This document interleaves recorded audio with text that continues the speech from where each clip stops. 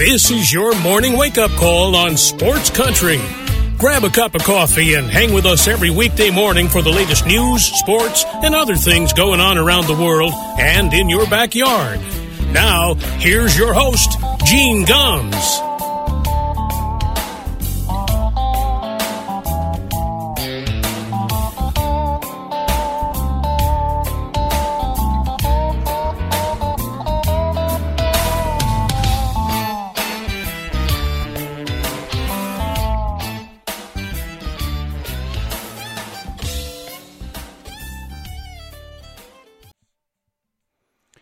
Well, good morning, everybody.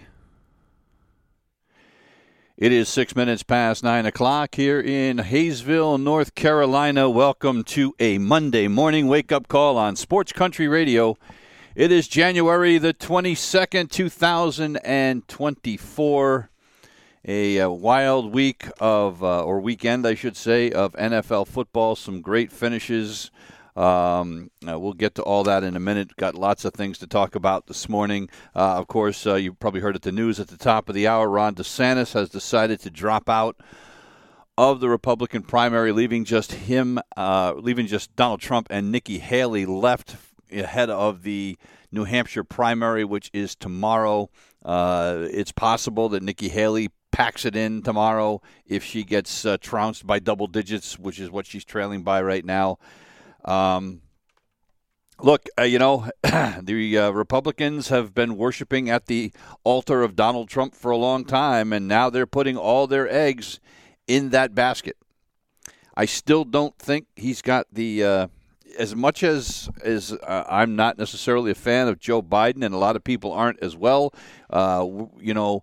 If you are an independent voter or an intelligent Republican, you realize there has to be something better than Donald Trump. And I'm not sure he can beat Joe Biden. I think we may be headed for another repeat of the last election where Trump, gets all the Republican votes or gets, wins the Republican primary, and then there's enough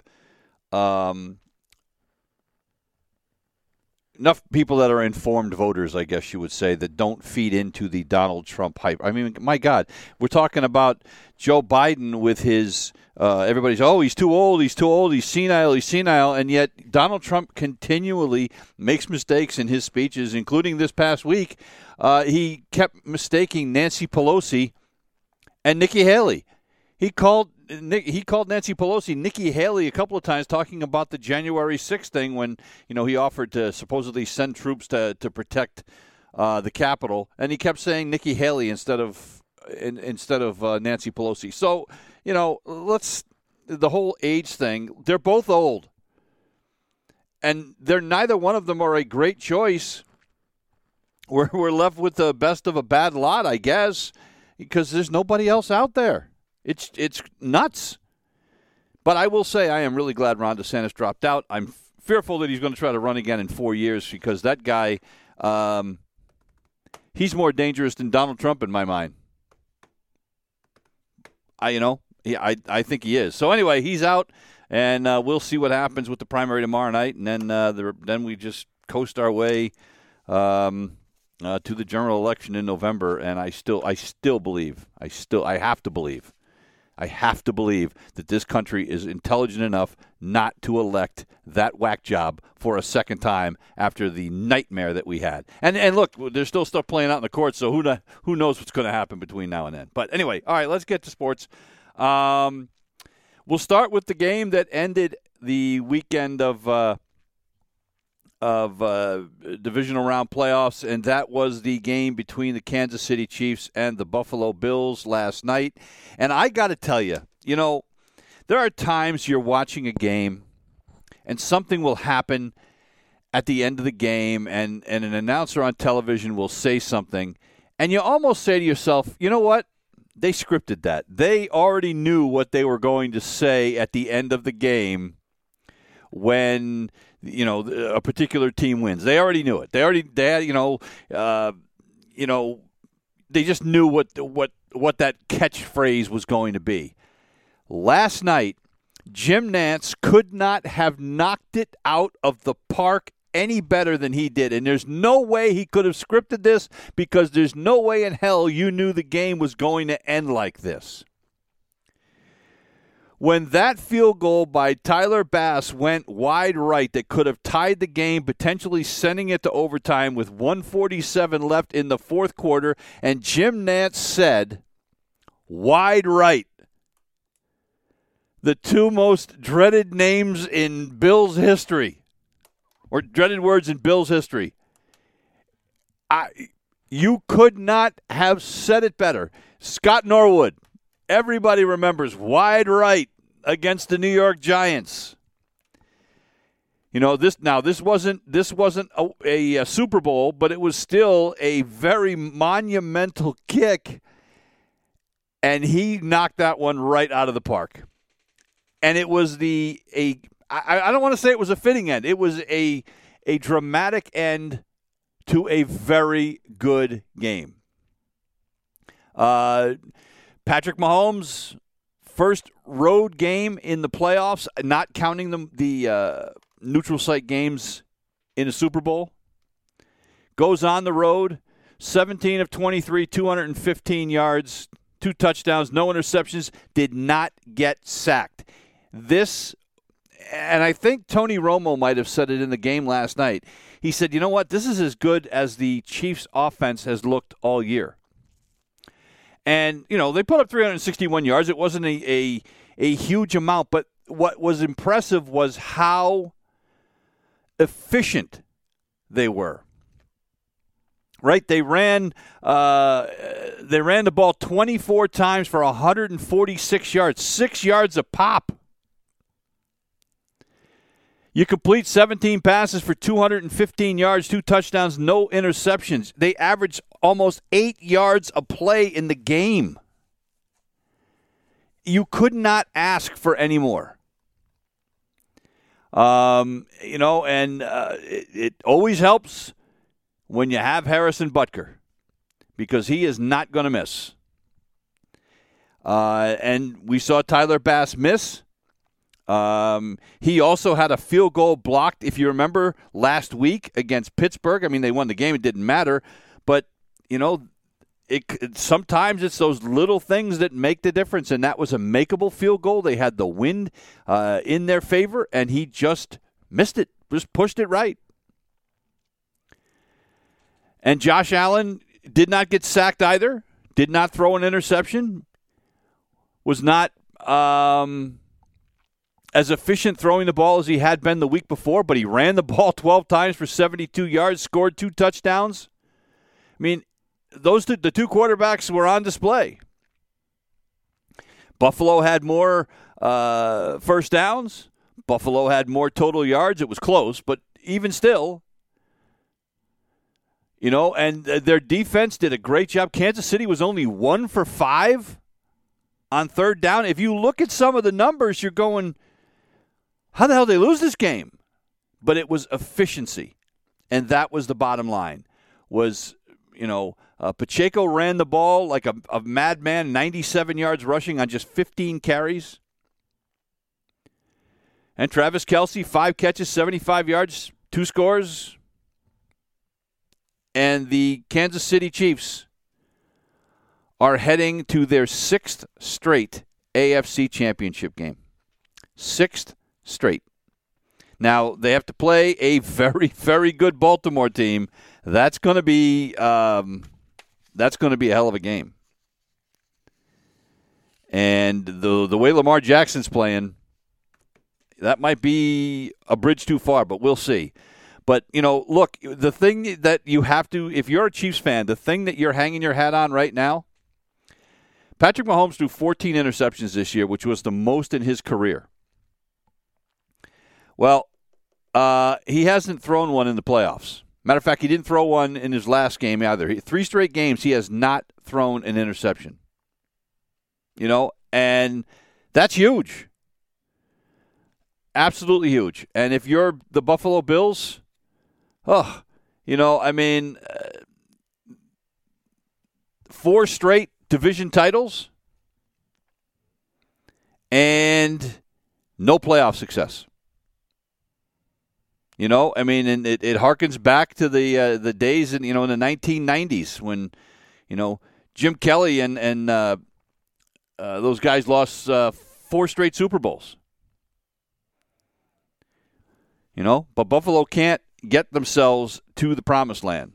And that was an absolutely killer, a 44-yard field goal. Look, I know that the conditions were not great, but that he had plenty of leg. So this wasn't about, a kick coming up short. He just pushed it. End of story. So the Kansas City Chiefs now will take on the Ravens in the AFC Championship game next week. The other game yesterday, the Detroit Lions outlast the Buccaneers. They beat them 31-23. Jared Goff, a guy who was a cast-off basically from the Rams, 287 yards passing, 2 touchdowns, no interceptions. Look, Baker Mayfield did everything that he could do, but he ends up throwing 2 interceptions. He threw the last one. It was picked off by Derek Barnes. And the first pick he threw really wasn't his fault. It went off of Mike Evans' hands. But the last one, he threw it across his body, and that just never had a chance.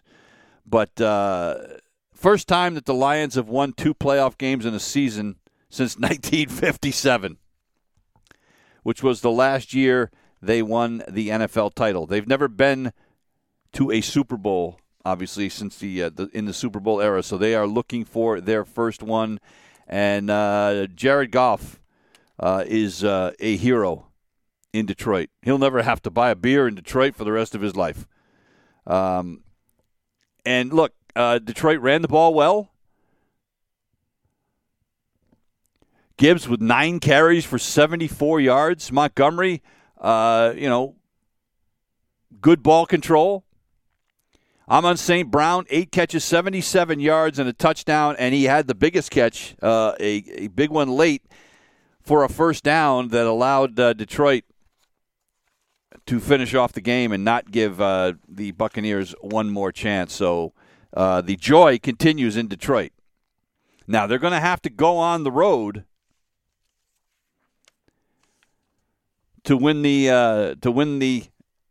NFC Championship and get to a Super Bowl. And but I think right now, if you watch that San Francisco game, I think there's a lot of people in Detroit right now that have some hope. Because the 49ers, look, they won the game, okay? I mean, at the end of the day, all that matters is you win the game. They win the game 24-21, but Brock Purdy was not great. Now, it was a rainy day. There is no question. I mean, the conditions may have played into it, but he was 23 for 39, 252 yards. Did not throw an interception. Only got sacked once, but his accuracy was lacking, to say the least. And it was Christian McCaffrey who bailed him out yet again. McCaffrey with 2 rushing touchdowns. The last one came with 1:07 left, and the 49ers win the game. And while if you're a Lions fan, you're looking at Purdy's numbers going, we can beat this guy. We can beat this. Let's – okay, all right, you think so. But on that final drive, he was 6 for 7 for 47 yards. Huge play, a third down, a 10-yard pass to Brandon Ayuk. Another 17-yarder to Chris Conley. He made the throws when he needed to make the throws.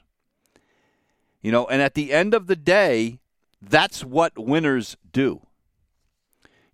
So before we get too carried away with, Brock Purdy's not that good,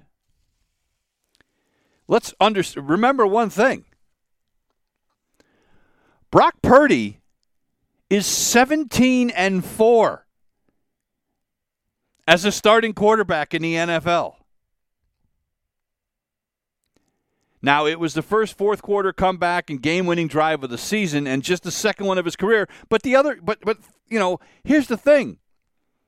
They haven't had that many chances to do that. Now, the 49ers were 0-4 this year when trailing going into the fourth quarter. So the odds were not in their favor. And they were down 21-14 going into the fourth. But Brock Purdy found a way to get it done. But 17-4. So before you get too giddy in Detroit, this kid's a winner. Is he Joe Montana? Is he Steve Young?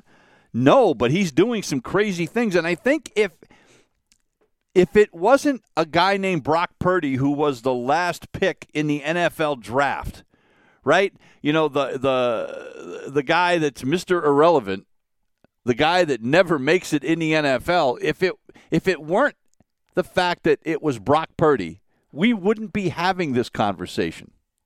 Right? If that was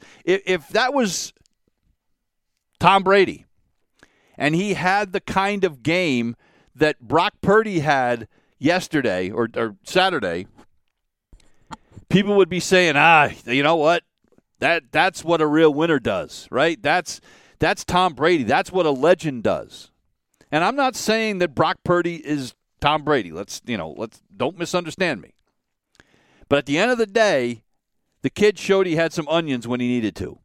And he was doing it, by the way, without perhaps his biggest weapon outside of Christian McCaffrey, and that's Deebo Samuel. Deebo Samuel injured his shoulder on the opening drive and didn't play most of the game.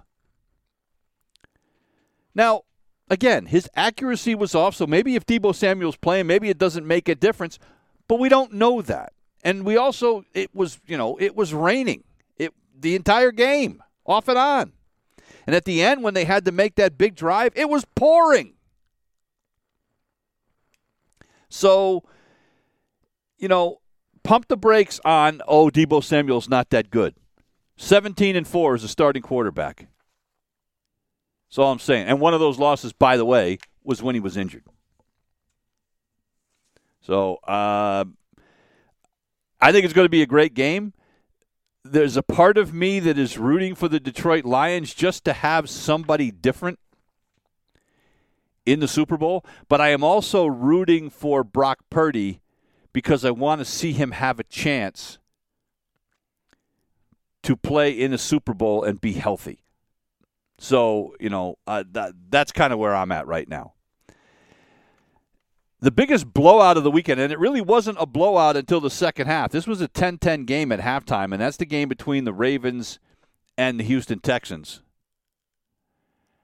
And the Ravens end up winning it big, 34-10. But it wasn't that kind of game until things got a little ugly in the second half. 10-10 at halftime, and according to reports, and actually Lamar Jackson said it himself, that he did most of the talking at halftime, and he said it was a lot of cursing. And he basically lit his teammates up saying, hey, let's not take this team for granted. We need to play better. Well, Lamar Jackson took it upon himself to play better in the second half. He only threw for 152 yards, but he had one of his 2 touchdowns came in the second half. He ran for 2 scores in the second half. He passed for 152, and he ran for 100. He accounted for all 4 touchdowns by the Ravens. 2 passing and 2 running. His last one came on an 8-yard run with 6:20 to play. He was so excited he ran right out of the stadium, right out through the tunnel. But that was what he did was remarkable.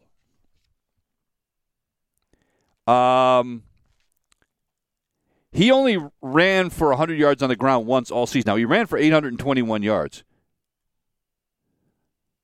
But he did it in a time when they needed him to come up big. And by the way, he is the first quarterback since 1948, neither the regular season or the playoffs, with at least 2 touchdown passes, 2 touchdown runs, 100 yards rushing, and 100 passer rating in the same game.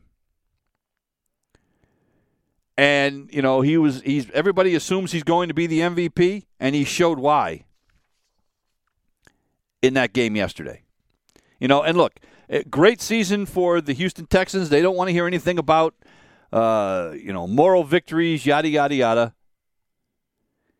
But they were kind of their own worst enemy. The penalties killed them all day. They got penalized 11 times in this game. 11 for 70 yards.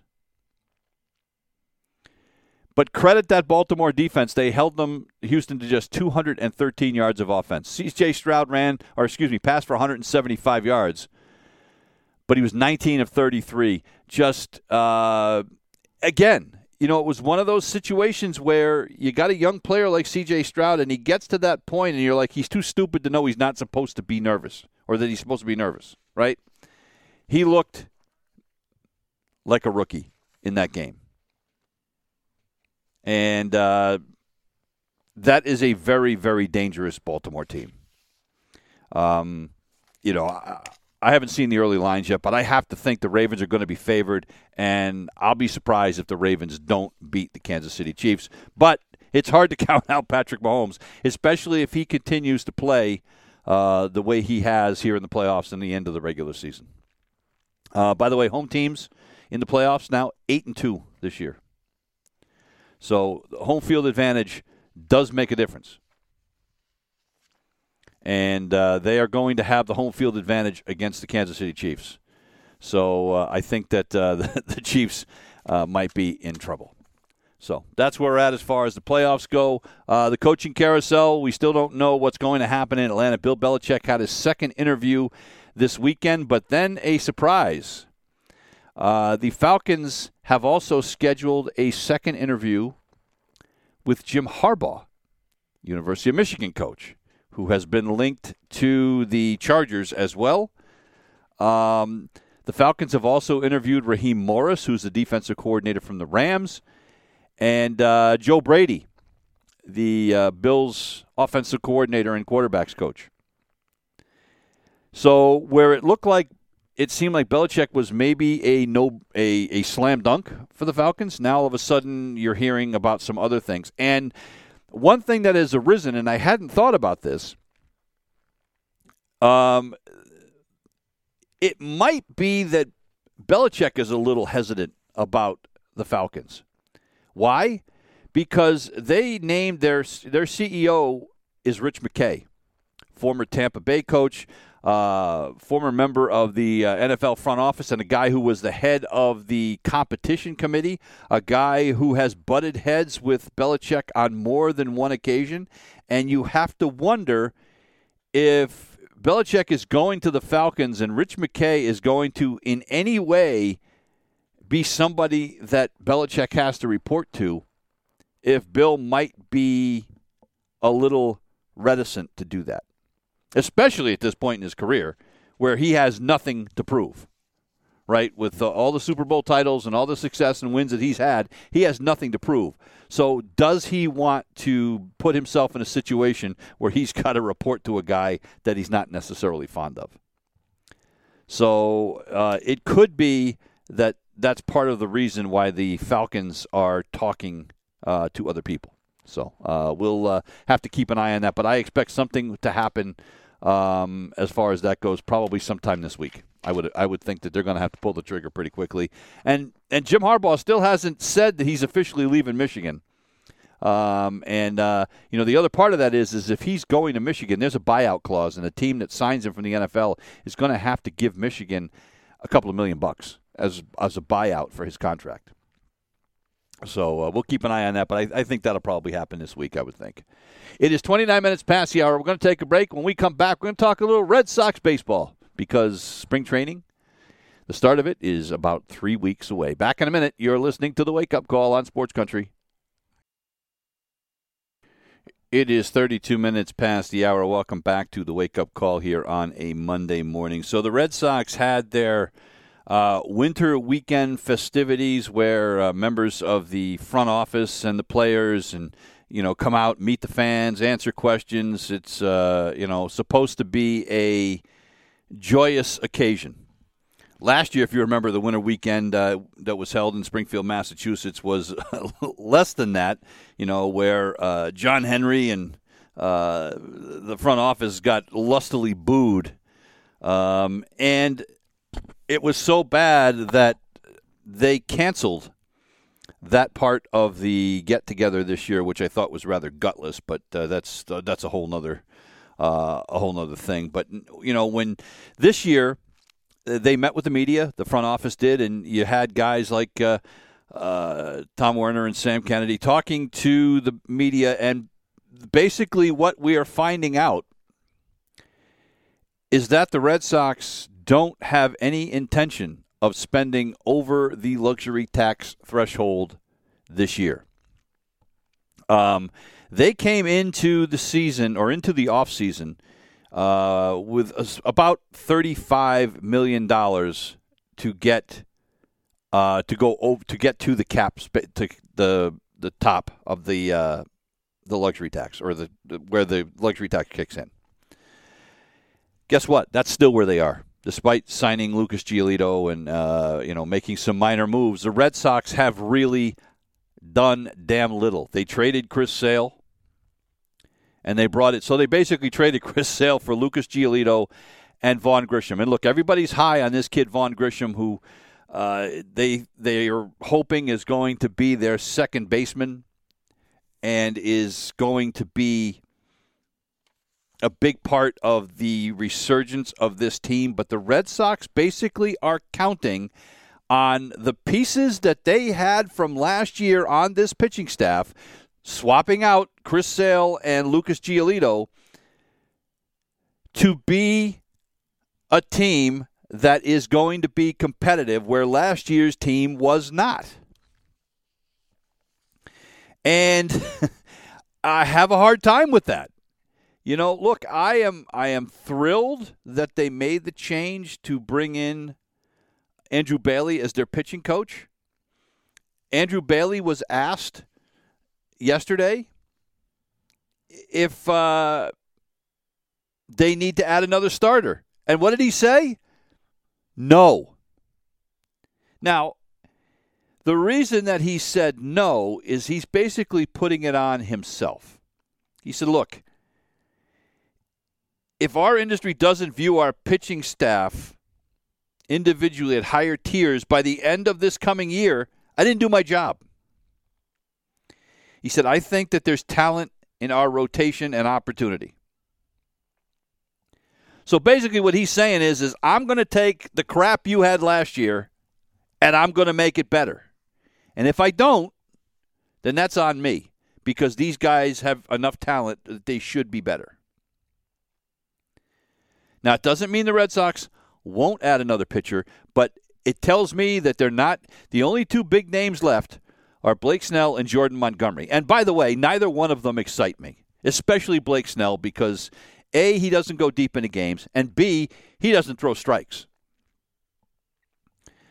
So neither one of those guys excites me. But it tells me the Red Sox are not going to be players for either one of those guys. And you look around that division, and the Yankees are going to be significantly better.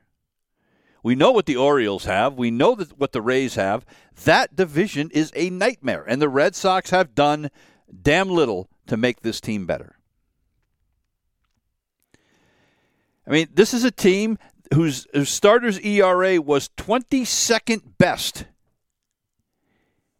in baseball last year. And matter of fact, and the number of innings pitched by their starters was 27th. They allowed 1.5 home runs per 9 innings. That's just not good enough. Now, I know that Giolito can eat some innings. But Giolito also gave up 41 home runs last year. Second most in baseball. So, I like Andrew Bailey's optimism. But what I don't like is the ownership's seemingly running up the white flag before we even begin. When you see everybody else around baseball adding all kinds of pieces, And the Red Sox are standing pat, basically telling you that this is going to be a bridge year, that we are waiting.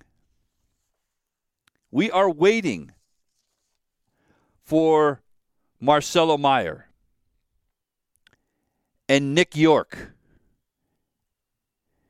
and the young catcher Teal. That's what they're waiting for. Then they're telling you, we're going to be really good then. Except if you don't address the pitching, it doesn't matter how good some of these position players are. You still have to be able to pitch. And by the way, Marcelo Meyer's a shortstop. Well, you've got Trevor Story under contract for a few more years. Nick York is a 21-year-old second baseman. Guess what? You just traded for Vaughn Grissom because he's supposed to be your second baseman. Now, York is a better defensive second baseman than Grissom, at least according to all accounts. But somebody's going to have to move to a different position somewhere. And, look, do I have some optimism? Yeah. I mean, look, Jarren Duran, if he does what he did last year, and he's healthy now, and he's a full go, he's running, and if Jarren Duran can give us a full season of what he did last year, there's reason for optimism.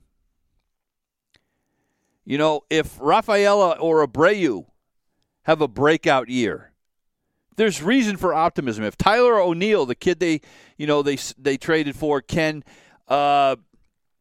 stay healthy, there's reason for optimism. If Trevor Story's excited about this season.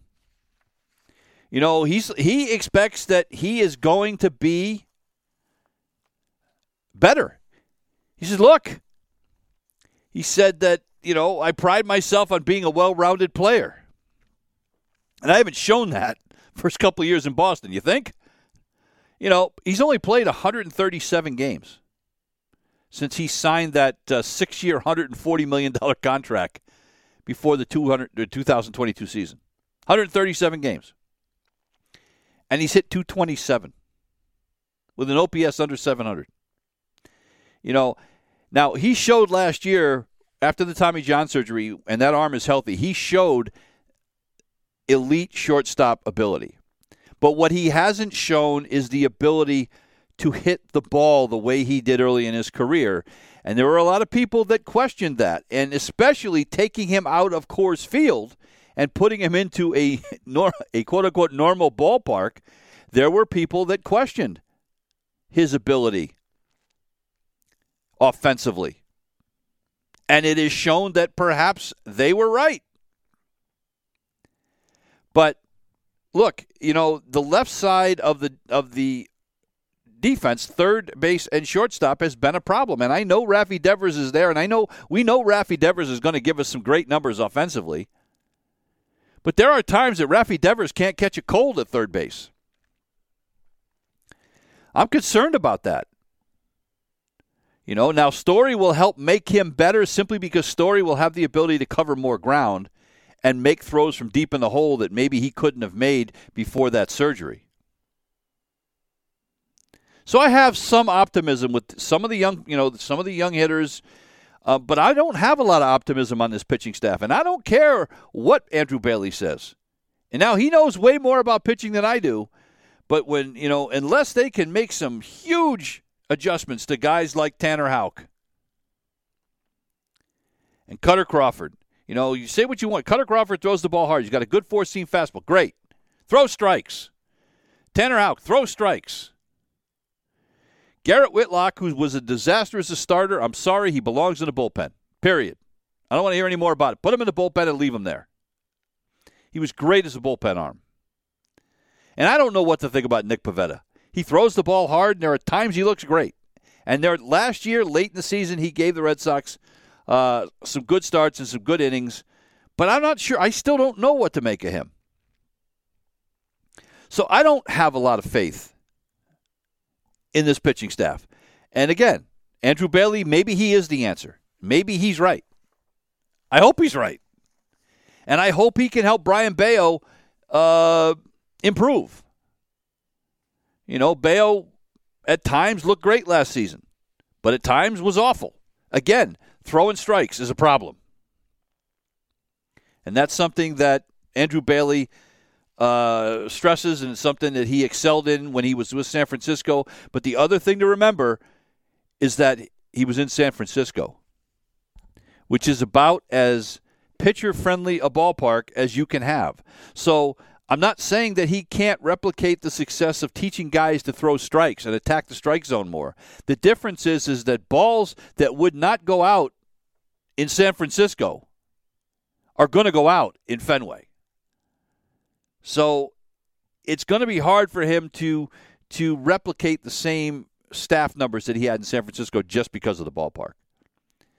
You know, look, I'm giving him the benefit of the doubt. I'm not giving ownership a lot of benefit of the doubt. And I'm not one of these people calling for the Red Sox to sell the team. You know, like John Henry, sell the team. If you're not going to spend money, sell the team.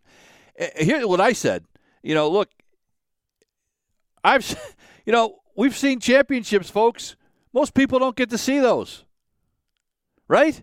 You know, the Red Sox, it's been 4 years since the Red Sox won the World Series. If you're telling me, as my ownership group, you can get me a World Series championship once every 4 or 5 years, sign me up. Because there are fan bases around baseball that would sign up for that tomorrow.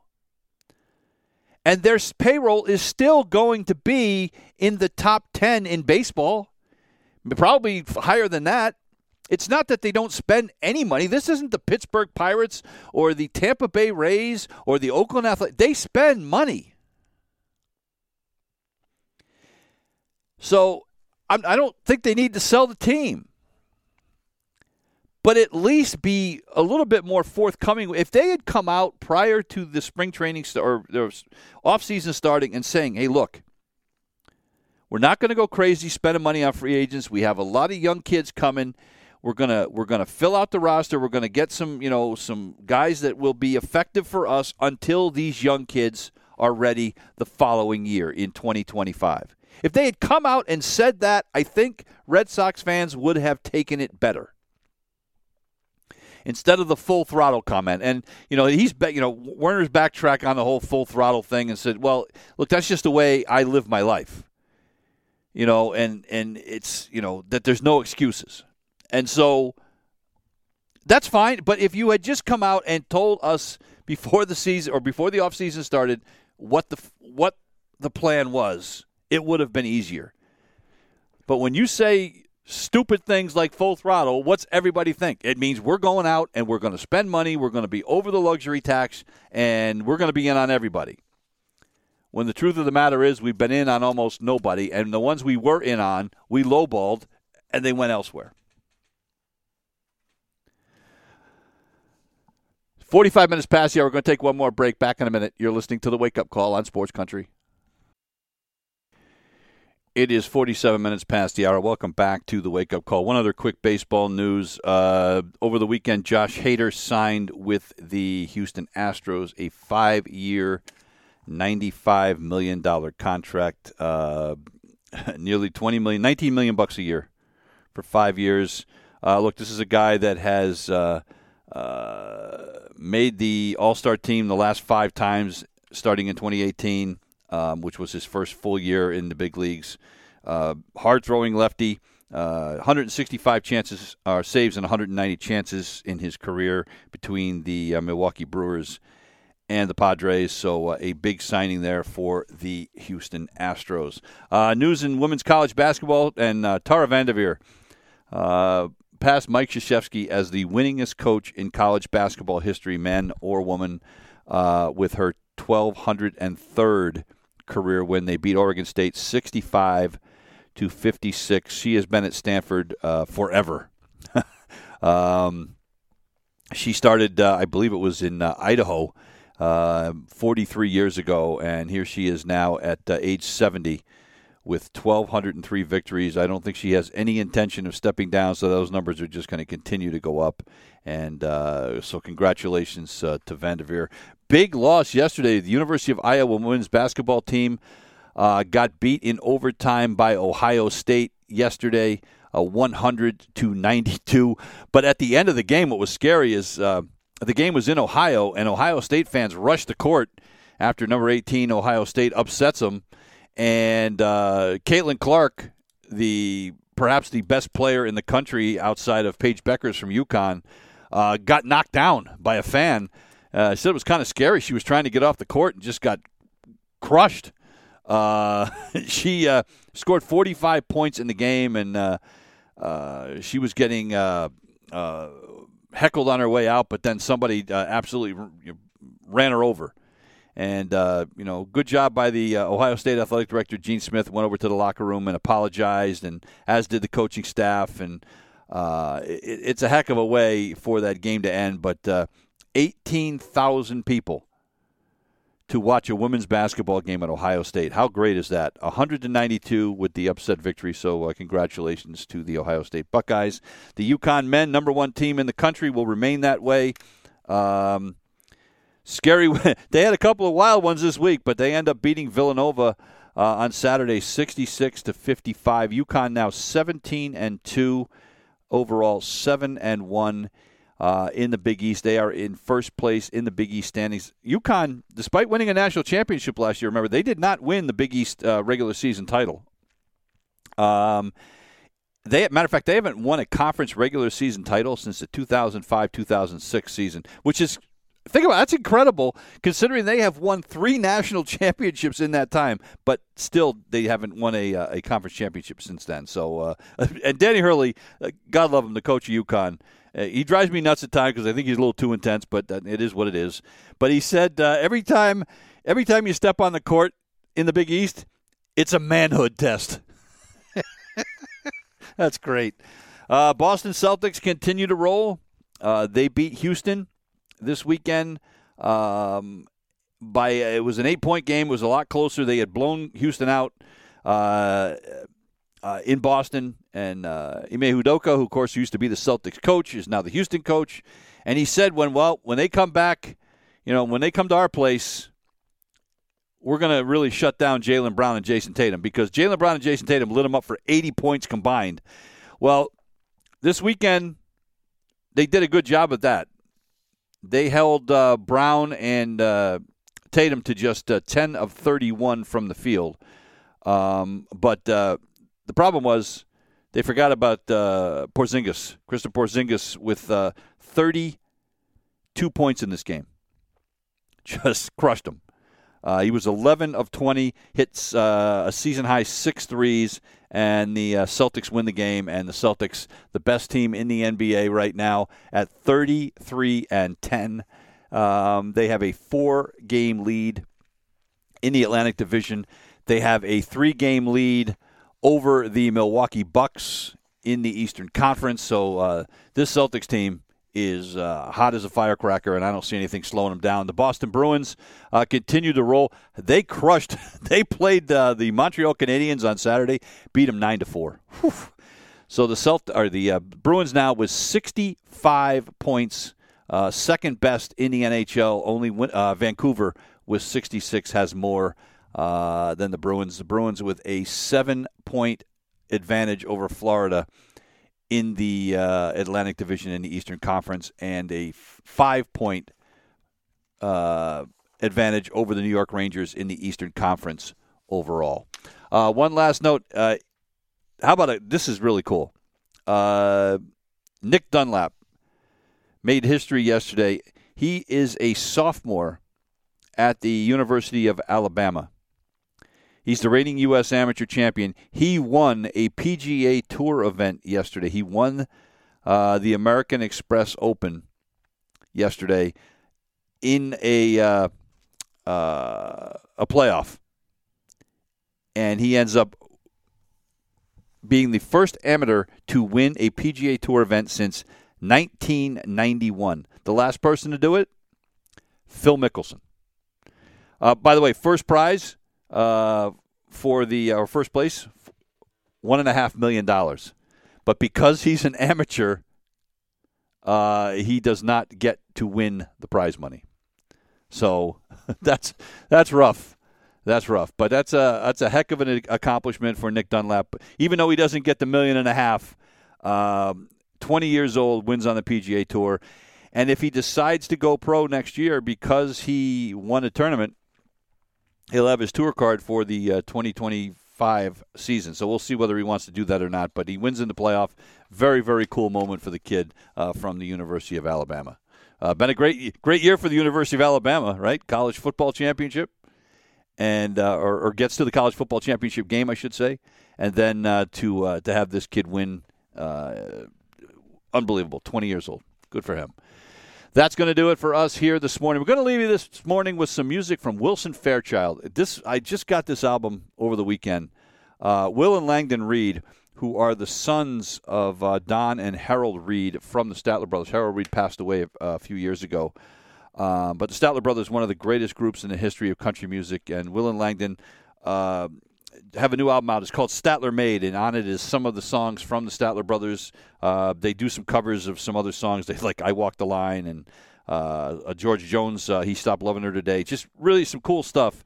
And some of this stuff, when you listen to it, if you are a fan of the Statler Brothers at all, it will remind you a lot of the music that their parents made. So we're going to leave you this morning with some music from that album. The album's called Statler Made, and this is I'll Go to My Grave Loving You. We'll see you. You've been listening to The Wake Up Call on Sports Country.